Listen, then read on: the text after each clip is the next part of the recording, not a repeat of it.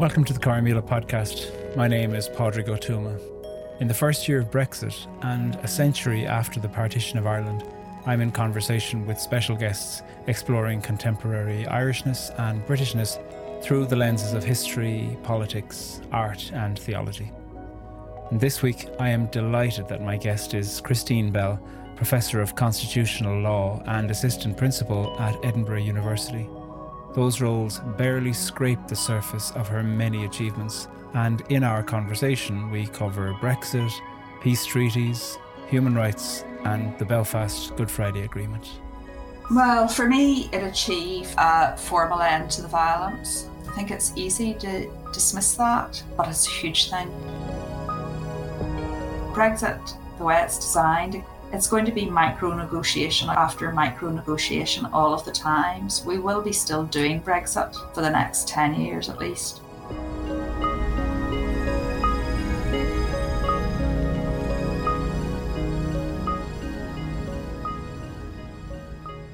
Hello and welcome to the Corrymeela podcast. My name is Padraig Ó Tuama, and with me today is Professor Christine Bell.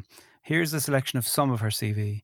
She's a Professor of Constitutional Law at Edinburgh University and a co-director of the Global Justice Academy and a member of the British Academy.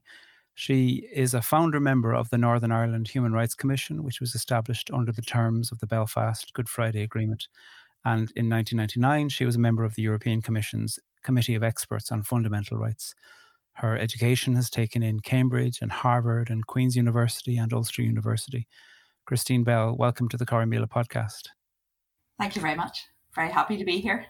That's very good of you to give us your time. Where are you talking to us from, Christine? I'm in my office in Edinburgh, which is in the Old College, which is the oldest part of the university, and I look out over the Edinburgh skyline as I speak. That's a great suffering. Is there anything you would want to add to the partial list of the accomplishments and professional qualifications and associations that I mentioned? No. Okay. That's fine.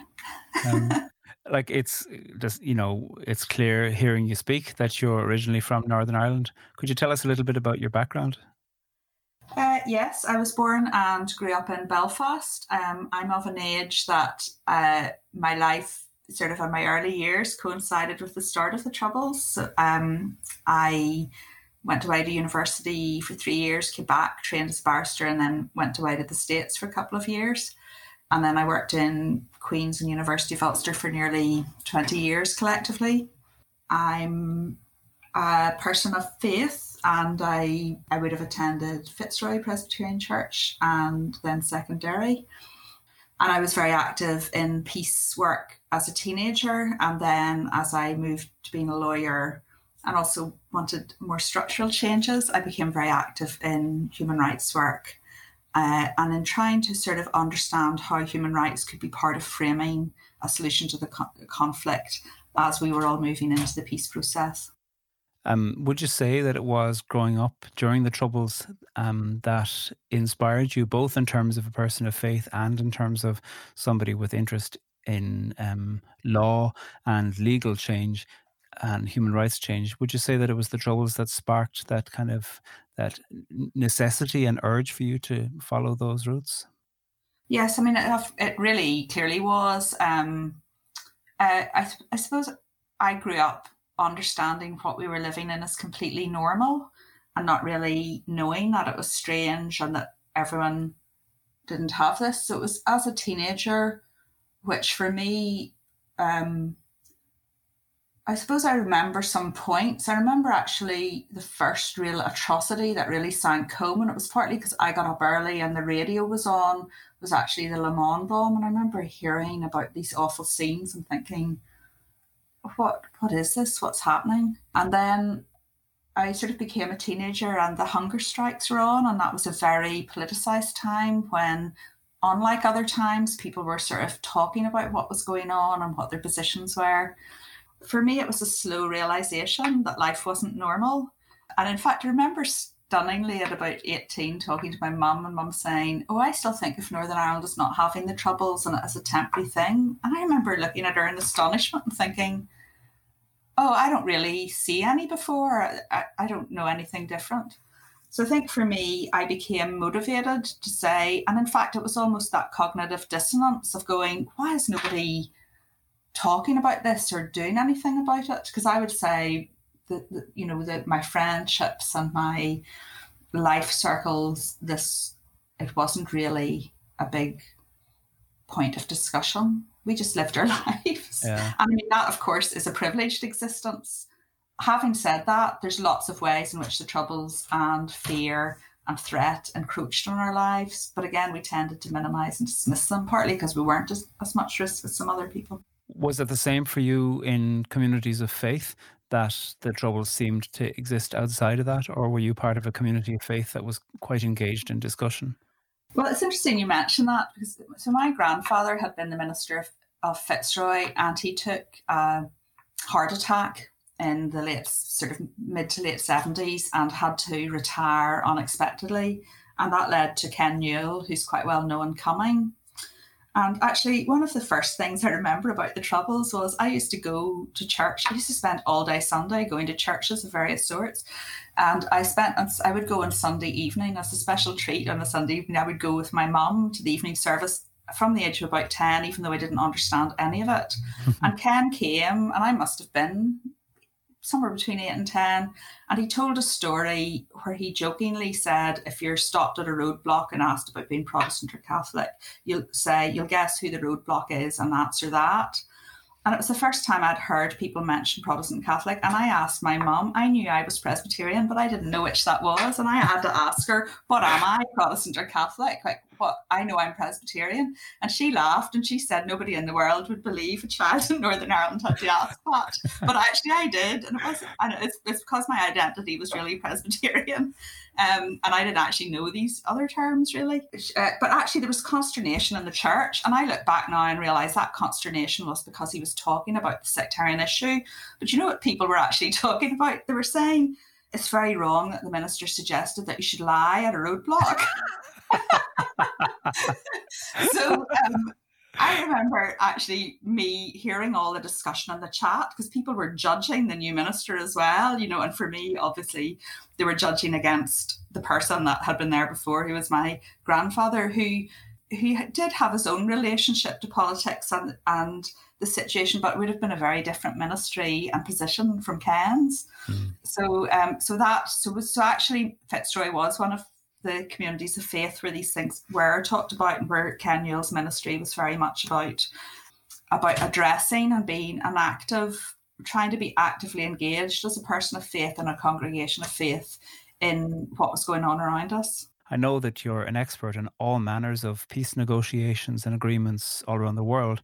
And then obviously there's the one for here called alternatively the Good Friday or Belfast Agreement. On a global level, as you look at the variety of peace agreements that you're familiar with, what is the distinctiveness really of the Good Friday Agreement?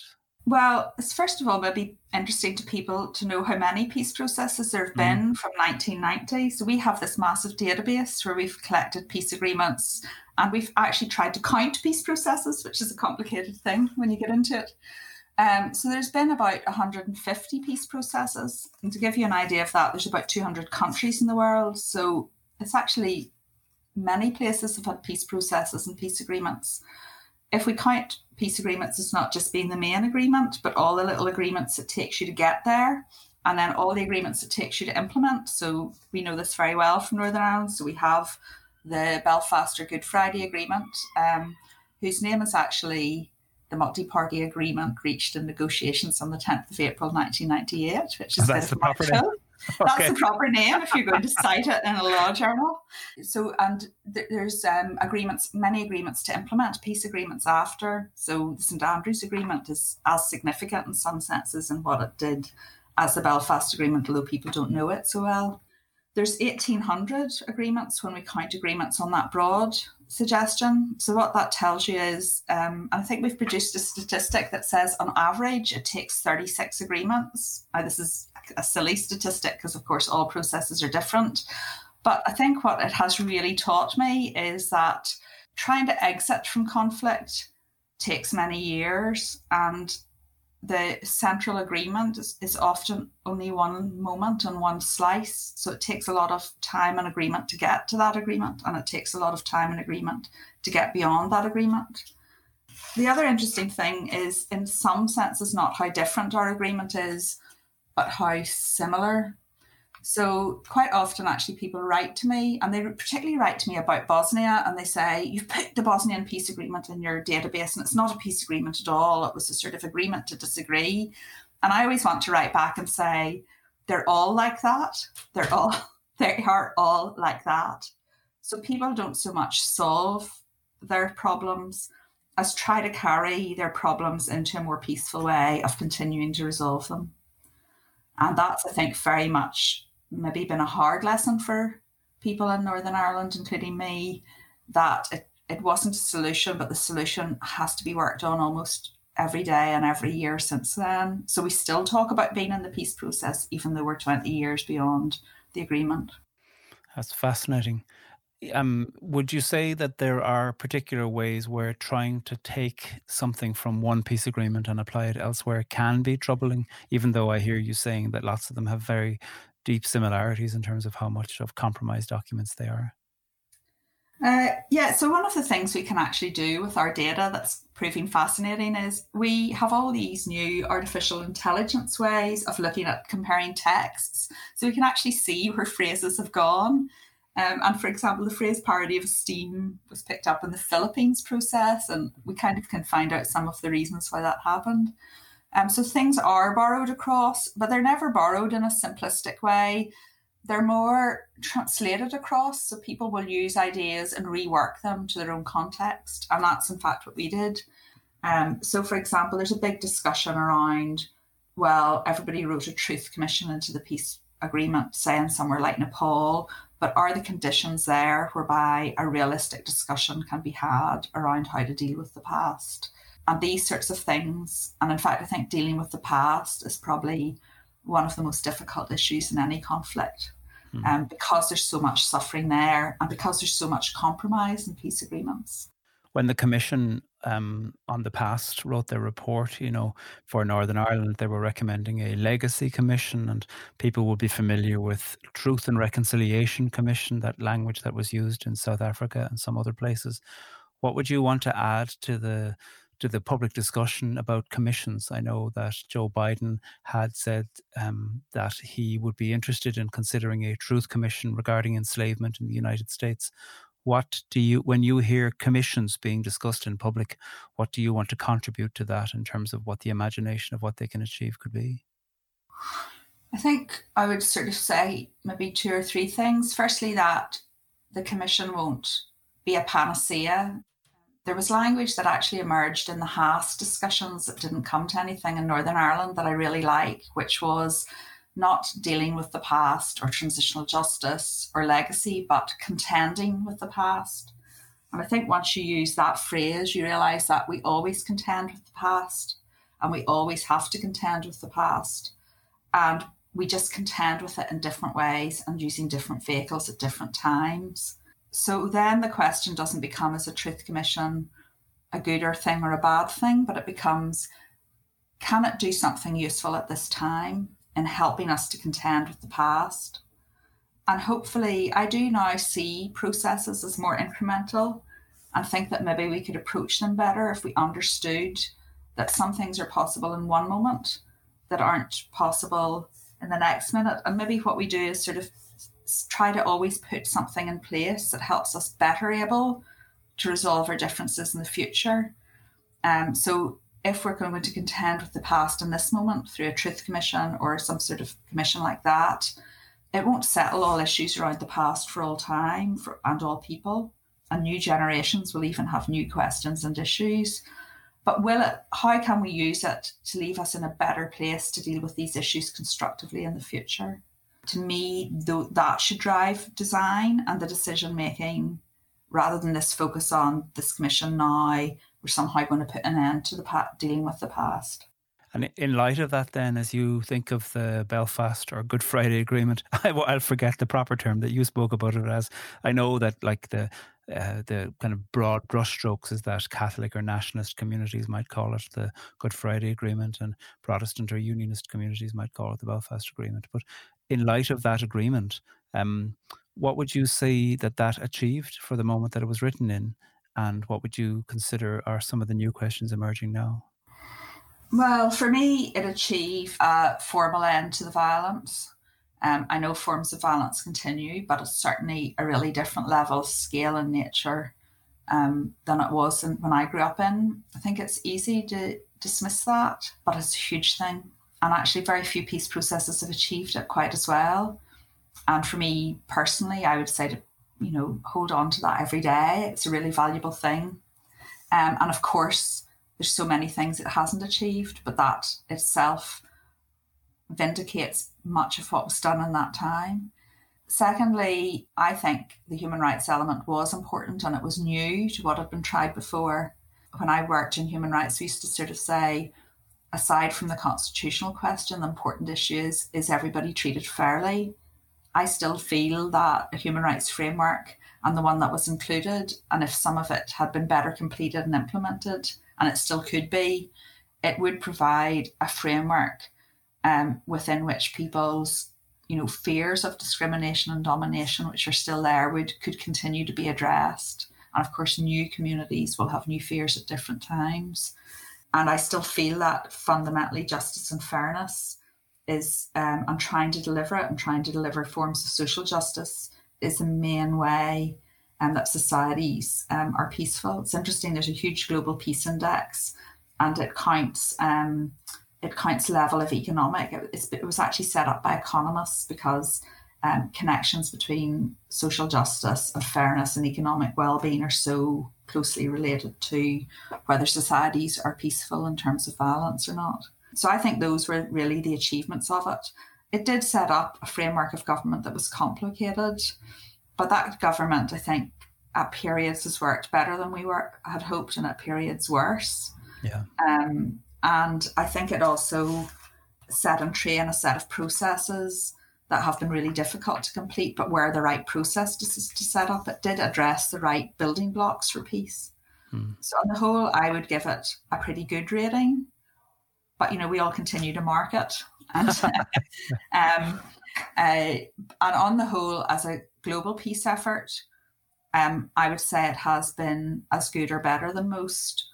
But we have had a lot of things in place that other countries don't have. We had existing institutions. We had a framework in which laws were largely, accepted and respected. Lots of societies just don't have that kind of infrastructure that we have. I know that in your writing about peace and in your writing about public discussions about places of conflict, that you advocate both the use of tech, but also highlight that the use of tech can never replace the possibility of face-to-face encounters and the capacity for people around the negotiation table to be in the same room as each other. Where would you see that? Why are these two things such strong emphases for you? I am in ways a researcher, and say our data, that's about providing better comparative information to people to make use of, to try to fashion their own exits from conflict. So the power of computing, the power of how we're able to gather and do that data, all of it's moving on almost month to month. How we can link, for example, you asked me, was the Belfast Agreement successful or not? Well, a really key indicator of success, even though it's a very negative form of peace, and it's just one measure, but is reduction of deaths and conflict. Well, actually, there's really good data out there in reduction of deaths and conflict. So we can now, across those 150 processes, crunch and connect our data with data on deaths and conflict and understand which agreements were implemented well. And then we can look into that. I think for me, tech provides a level of capacity that we can't have through manual work, and it adds on to that. And I do believe that while processes are very much controlled by politics, good information can support them.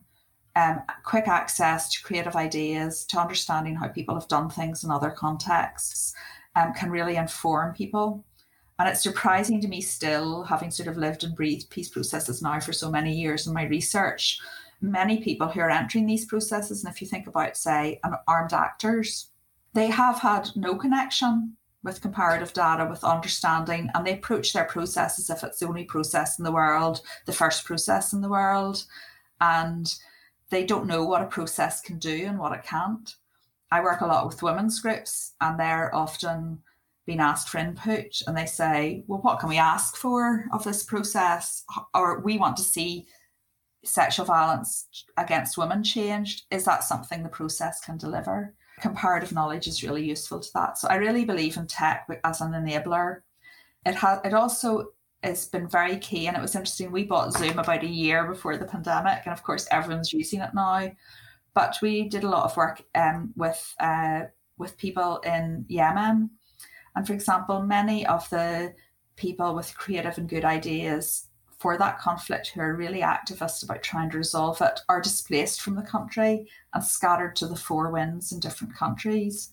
So things like being able to meet virtually and talk is really vital. And also being able to keep connection with people in the country is really vital and can only really be done through tech solutions. So there's a lot of logistic issues around safety, around diasporas being displaced, where even though it doesn't grab the whole of the community, because of course there's resource implications as to who has access to tech and cultural implications. Women, for example, have much less access to mobile phones, and often a mobile phone in a family will be controlled and held by the man. Limitations, well, actually, the jury's really out on whether trust can be built across tech platforms. So you can transact your business and you can get information, but trust is really fundamentally at some deep level about relationships. And when you're in these processes, and in fact, sometimes it can be hard as a researcher to even write them up, because the real story of why something happened is, well, there was baggage between these two actors. There was this, and it wasn't just about the conflict. It was complicated by all sorts of things and personal things that had happened between them. Can we, and I think we're seeing this in our own relationships as we're trying to do social things over Zoom, it's not the same. It's not the same. Yeah. Can we actually build trust over technology? We can build some, but can we, at the end stage of Brexit negotiations, they talked about Boris Johnson's going to look Ursula von der Leyen in the eye. They're going to go stare eyeball to eyeball, and that's somehow going to make the difference. Well, what if they can't stare each other eyeball to eyeball? It's eyeball to eyeball across Zoom. Is that going to work the same way?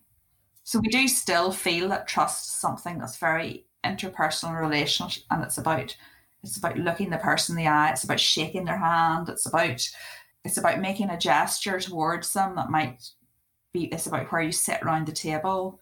These things all matter in negotiations.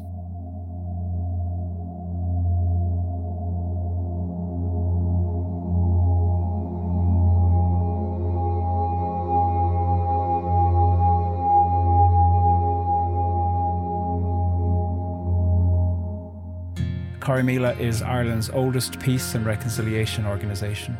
Working with thousands of people a year, Corrymeela supports groups to deepen inclusion, peace and belonging.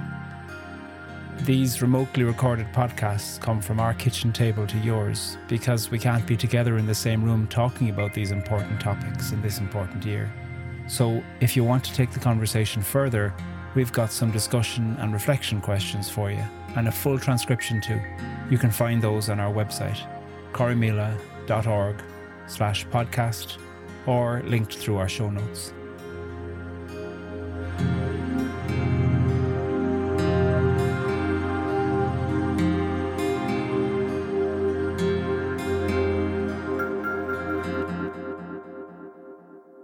You're listening to the Corrymeela podcast, and I'm Padraig Ó Tuama. With me today is Professor Christine Bell, who is Professor of Constitutional Law at Edinburgh University, among many other accolades and accreditations. Christine, I'd like to talk to you about Brexit. You gave us a nice transition into that just by mentioning Boris Johnson and Ursula von der Leyen just there.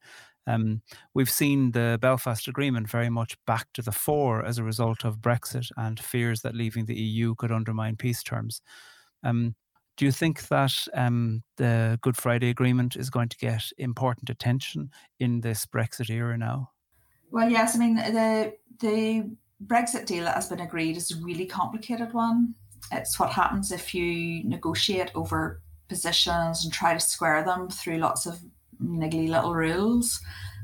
So it's a very imperfect deal. And of course, the protocol creates an extra layer of complications. So I feel we're probably now into a very tricky period of about 5 years of figuring out those regulations and seeing do they come under pressure to change and how. And I think it's actually quite unpredictable what happens both for the UK as a whole and for Northern Ireland. How does that affect the agreement? Well, we have to decide at some point also there is a need to.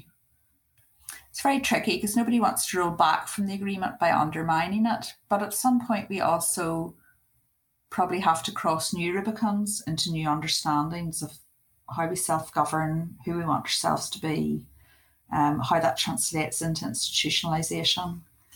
And I sort of have had a sort of deep instinct for some time that those conversations aren't maybe being framed that way, and it might be useful if there was an attempt to say, how would we reimagine the future now? I saw a tweet that you put out to Edwin Poots of the DUP where you said, so what were the DUP thinking of when A, you supported Brexit, and B, voted down every other available proposition for a Brexit without an Irish sea border in a context where your votes would have made the difference? During the period of time when the DUP were the kingmakers in the Westminster Parliament, there was much more attention given to the DUP than in previous years, it seemed to me. What was your critique and what were you inviting Edwin Poots and maybe his party to think about? Well, to me, from day one, there were three things that different groups of people wanted. People wanted no border between the North and the South. They wanted no border between the North and mainland UK.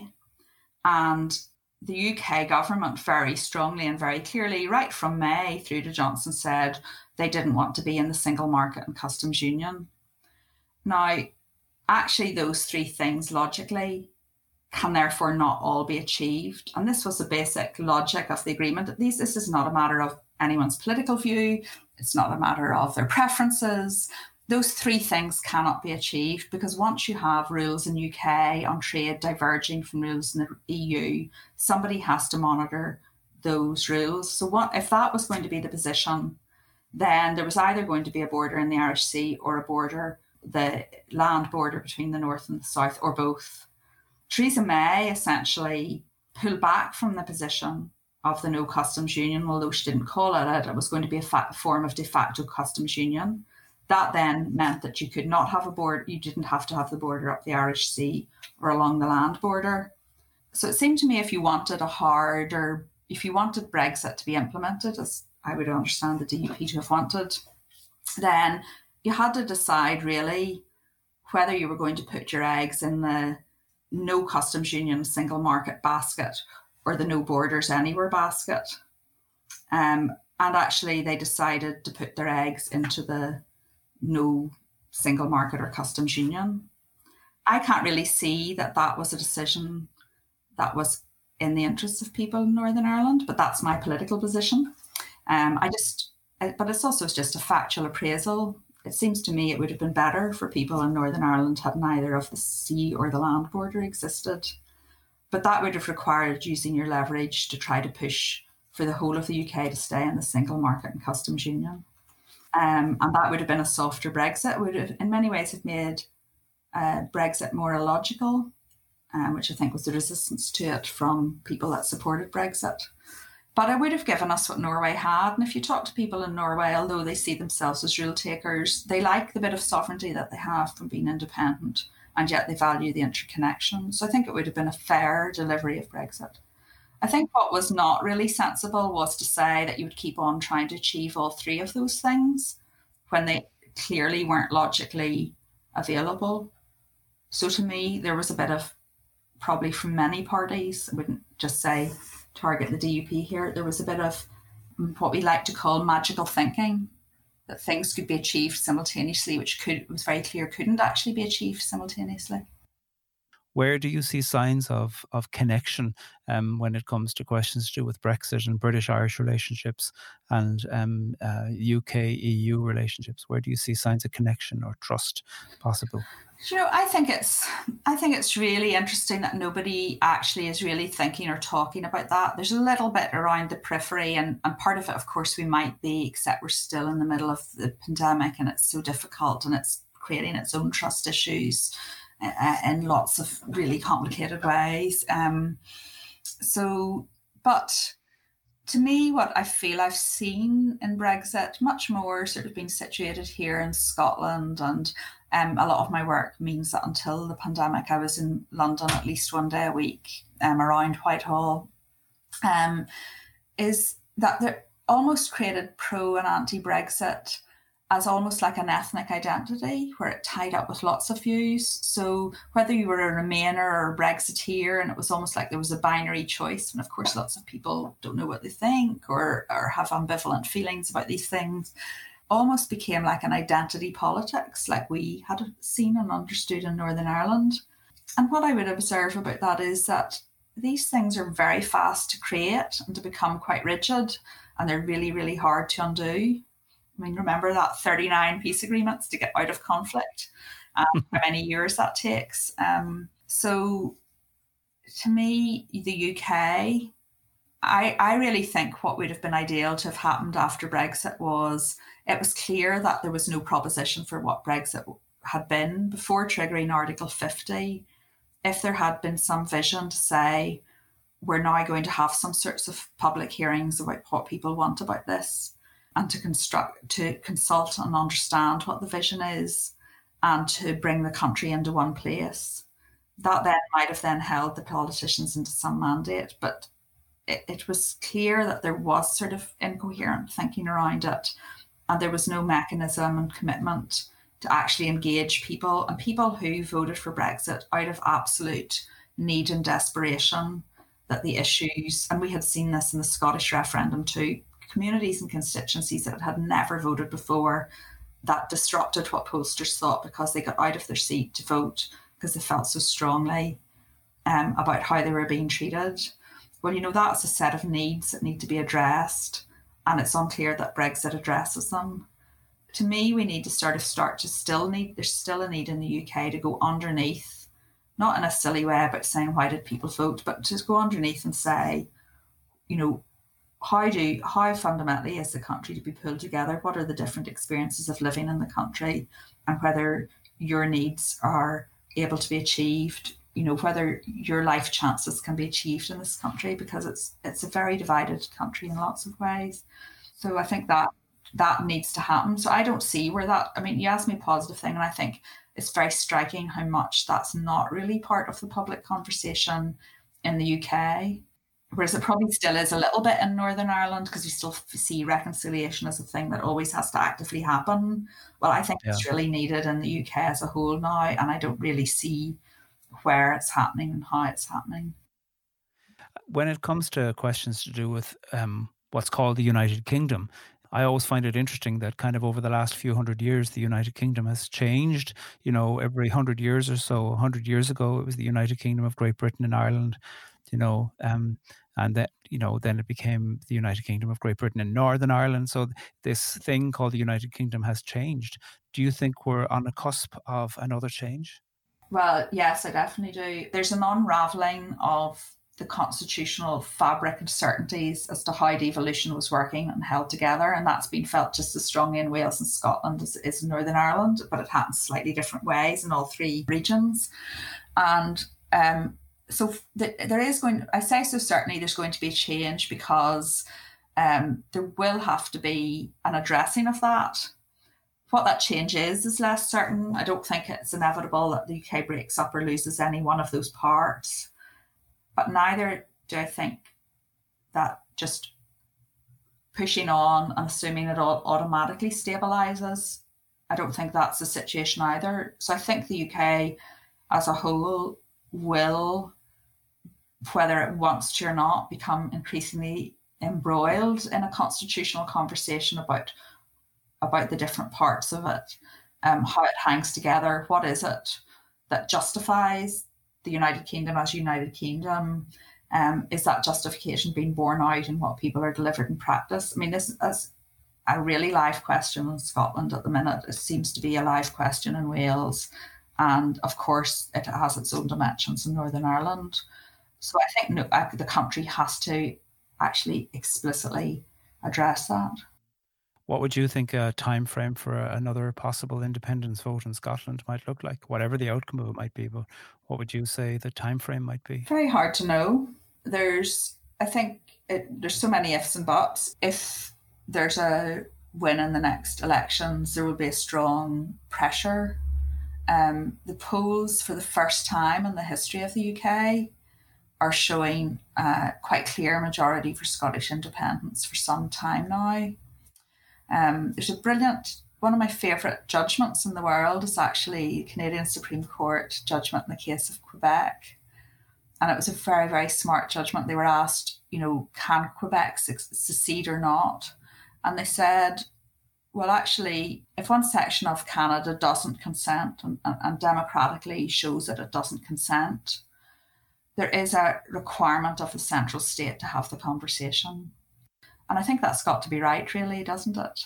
If there's a strong view that the country is not working, there has to be a conversation, or else a chance of people to express that wish. So I think Scotland, this issue will continue to be dominant for the next couple of years. And I think it's likely that there is a referendum. Just when and how that would come about, I'm not sure. I see so many, as a lawyer, I can just see all the complications. I don't think any of them are easy to come about. And what about Ireland? What do you see? Do you see that Brexit has sped up a conversation about, a border poll, basically a referendum in both jurisdictions about the possibility of a unifying or a new or a shared Ireland? Or do you think that is continuing to be a long way in the future? Or what are the different things that you bring to that conversation? I think it has certainly completely changed the conversation. I mean, that's another cop-out answer. It has, up until now, I would have said it has sped it up. I suppose my worry is that, in a sense, the practical fallout of the Brexit arrangements and the protocol mean it's probably going to be complicated in ways that we haven't anticipated. So, and I suppose the other big factor is austerity. So it just, we seem to be in for a mind-boggling crisis financially across Western Europe. So again, that's never really that good for trust, for reaching good solutions, for reaching win-win solutions on all sides. And in many ways, we can see Brexit and things as fallout from the last round of austerity that we did. It's never been good for Northern Ireland austerity. It's always been easier to sort things when people have been doing well. So I think there's a need for people who care about these things and are active to really, in the middle of being exhausted from everything, dig deep into their resources and say, I suppose people in Northern Ireland in particular are really creative politically and creativeness-wise. I mean, you're a good example, Patrick, and a good example of those things coming together. But that deep political imagination, that's really about who do we want to be and how can we become it? There's going to be a need to find some place and way to have that conversation and not just be buffeted through from one crisis to the next, because I just think we are in a situation now where I mean, it maybe sounds pessimistic, but I don't see Brexit or COVID as really having an end point. I think this is a very hard thing for us to get our heads around. So Brexit, the way it's designed, again, without going into it technically, it's going to be micro-negotiation after micro-negotiation all of the time. So we will be still doing Brexit for the next 10 years at least. And actually, with the way variants are heading and the vaccination, my slightly depressing take is that one way or another we will be managing COVID and its legacy for the next period. And I think that makes things like referendums, constitutional status, and the terrain we're in, I think it's just a really different space than we've ever been in before in Northern Ireland or wherever. I would really like to see that global leaders say, the point at which every country is in massive debt to each other, can we not just redecide what money and debt is and how to do the whole economy a different way? There can be a liberating part to crisis of saying maybe we can reshape how we do these things. In Northern Ireland, if everything's working badly, is there a completely new way of coming together and thinking about it? I mean, I don't know what it is and whether there is or not, but I think the world we're in, to be quite frank, all bets are off. Yeah. And that's dangerous, but it's also a positive opportunity. Kind of as a final reflection and maybe a question in here too, I'm intrigued with how you are so deep in the scholarship about global peace deals and all the different aspects of that and the legal and constitutional matters within that. But you regularly emphasize human relationship and imagination as being vital to those things. Human relationship and imagination can sometimes be seen like, the soft side of such important negotiations about war and important negotiations about trade and sovereignty. But you elevate the place of these aspects of capacity for human relationship and imagination so much. Is that new for you, or has that always been something that's been clear to you? Well, I would say I flip-flopped, right? So whenever I was like a teenager, I was out, everyone should love each other and if we make relationships, it'll sort everything. And then I just lost faith with that because actually from me going out of my comfortable middle class life, across town to different schools, and actually even going 2 miles down the road where I crossed an invisible border from South to West Belfast, what I could see was people had really different experiences of life and institutions, and that this completely coloured and made reasonable a lot of our different assumptions. So it seemed to me that actually we didn't need to just address relationships, but we needed to come to some agreement and some better, we needed to, change. So I saw police as very protective in my life, and I felt very worried about people I knew were policemen. People on the other side saw them as the enemy. It was clear that we needed to address policing, and it wasn't just about becoming best friends behind the scenes, wasn't going to sort that. So as a lawyer, I probably looked more at institutions of fairness. Of course, I always believed it was about both, even in all phases of my life. Now, I maybe have a better, well, maybe it's not better. I just have maybe a different understanding of how they come together. And it's interesting actually talking to you about this, Padraig, because when I talk about imagination and relationships, I think, and political imagination, I think the story we tell ourselves about who we are and whether we can find a collective way to tell a collective story, even about our differences, is really, really important. And I think the sort of ideas we have about what are possible shape action. So I think stories shape action, and the stories we tell ourselves about how we're treated, about how we treat others, really, really matter. And we've seen that recently, say, unfolding in the debacle around the States, whereby actually countries and whether they tip from democracy into authoritarianism, it sometimes can come down to a really thin line of not do you have the institutions, do the institutions hold, but do key people at key moments do the right thing or not? Do they have the sensibility that does the right thing? And time and again, I would have watched in Northern Ireland where atrocities unfolded. And actually, because somebody, maybe unexpected to say what they did, said something peaceful at a key moment, that it changed things in a positive way. And similarly, we can all think of situations where somebody said something very inflammatory and it just spanned things in a different way. Well, that comes from people's sense of who it is they are, what it is they want to build and be. So I kind of think that for me, the relationships and the structures come together quite fundamentally around how do we want to relate to each other? How do we capture that in the institutions around us? And what sort of common commitments to just basic, boring things like decency, valuing human life, valuing the rights of other people. How do those things become institutionalized, both in the institutions, but also in our ways that we deal with each other in a very interrelationship way? Because I suppose my feeling was that when I got to, when I did all the cross-community stuff and saw other people actually mostly don't have a terrible problem relating to each other. If you take them out of their context and get them talking about things other than politics, I never saw a big problem there.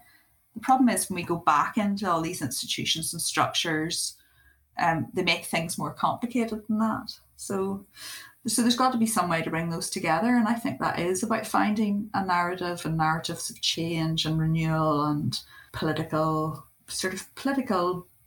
bottom common denominators. Professor Christine Bell, thank you very much for coming on the Corrymeela podcast. Thank you.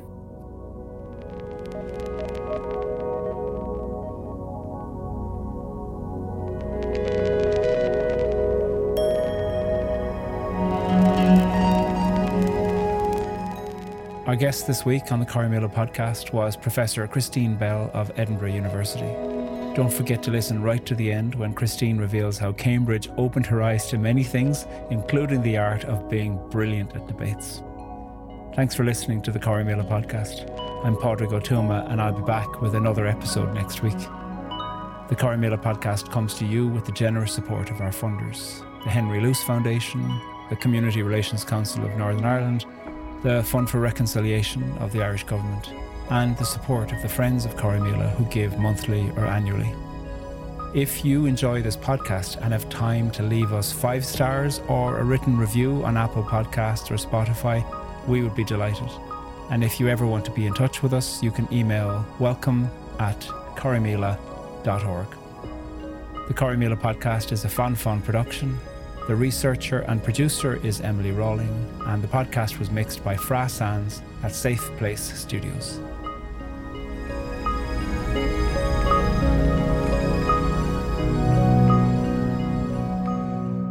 Could you tell us about a time when you felt foreign?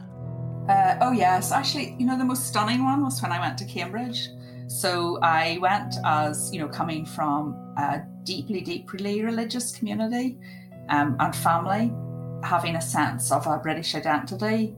And suddenly I went to sort of the heart of the British establishment and found out that they all thought I was Irish. I went with, a sense of that I had lived a very privileged life as middle class. And then I met people that really had money and they treated me as poor. And I was sort of explaining to them, we're quite fine, And then I would go to their houses and realize we were actually compared to them, we were poor, because actually I didn't really know or see anyone, and there weren't that many people with that sort of wealth in Northern Ireland. There was a different class of old money, and I didn't see it until about third year when I started more visiting people on the holidays in their home and, thinking, whoa, because we were all kicking around in jeans and stuff. But anyway, so I think for me, actually, whenever I got active in the Student Union, and whenever I would speak, this is just one example, but they always sort of chose people's weak point, and you had to speak through 15 minutes of people shouting stuff at you. And I didn't have a really obvious weak spot. So the thing that they would always shout for me was translate, because of my accent. And I mean, I laughed at it. So I would have to do 10 minutes of very posh English men, actually boys, shouting, translate. And that was literally the first 10 minutes of any speech I made. I kind of laughed at it, and I didn't sort of feel too aggrieved. I felt actually this is good because they're not shouting plonker, which they shouted for another guy. Like, they were really shouting at me, foreigner. And I sometimes think of that translate, and think my whole life there was translating. And also I never realised how much the Troubles affected me until I was living outside of them and realised, whoa, it's not normal. And the biggest time in ways I felt foreign was actually there would be these heated disputes in the Student Union where I would feel, oh really, people shouldn't be fighting this way. And I think that's right. But also I remember one day thinking, but nobody's going to get killed at the end of it. These people aren't going to go out and kill each other, even though they disagree every bit as violently as in the student union politics in Queen's. And then I'd actually sort of been a bit flabbergasted about that. I still actually felt the violent disagreement wasn't great and there was a better way to do things. But it also made me see that you can have really, really, really full-on political disagreement and it doesn't have to lead to violence and death. And actually, maybe that shouldn't have been a huge surprise to me, but it was. So that was the time I felt most foreign. I felt like I was in a totally different culture. People knew nothing of my background. I couldn't read other people's backgrounds, couldn't tell. And actually, they couldn't place me half as well. Like in Northern Ireland, people could place me almost down to my street by my accent and how middle class it was or wasn't. But in England, they all would have assumed I was working class because I had a regional accent. Well, the next time I hear you speak in public, Christine, I'm going to start shouting out, "Translate!" in my best English accent.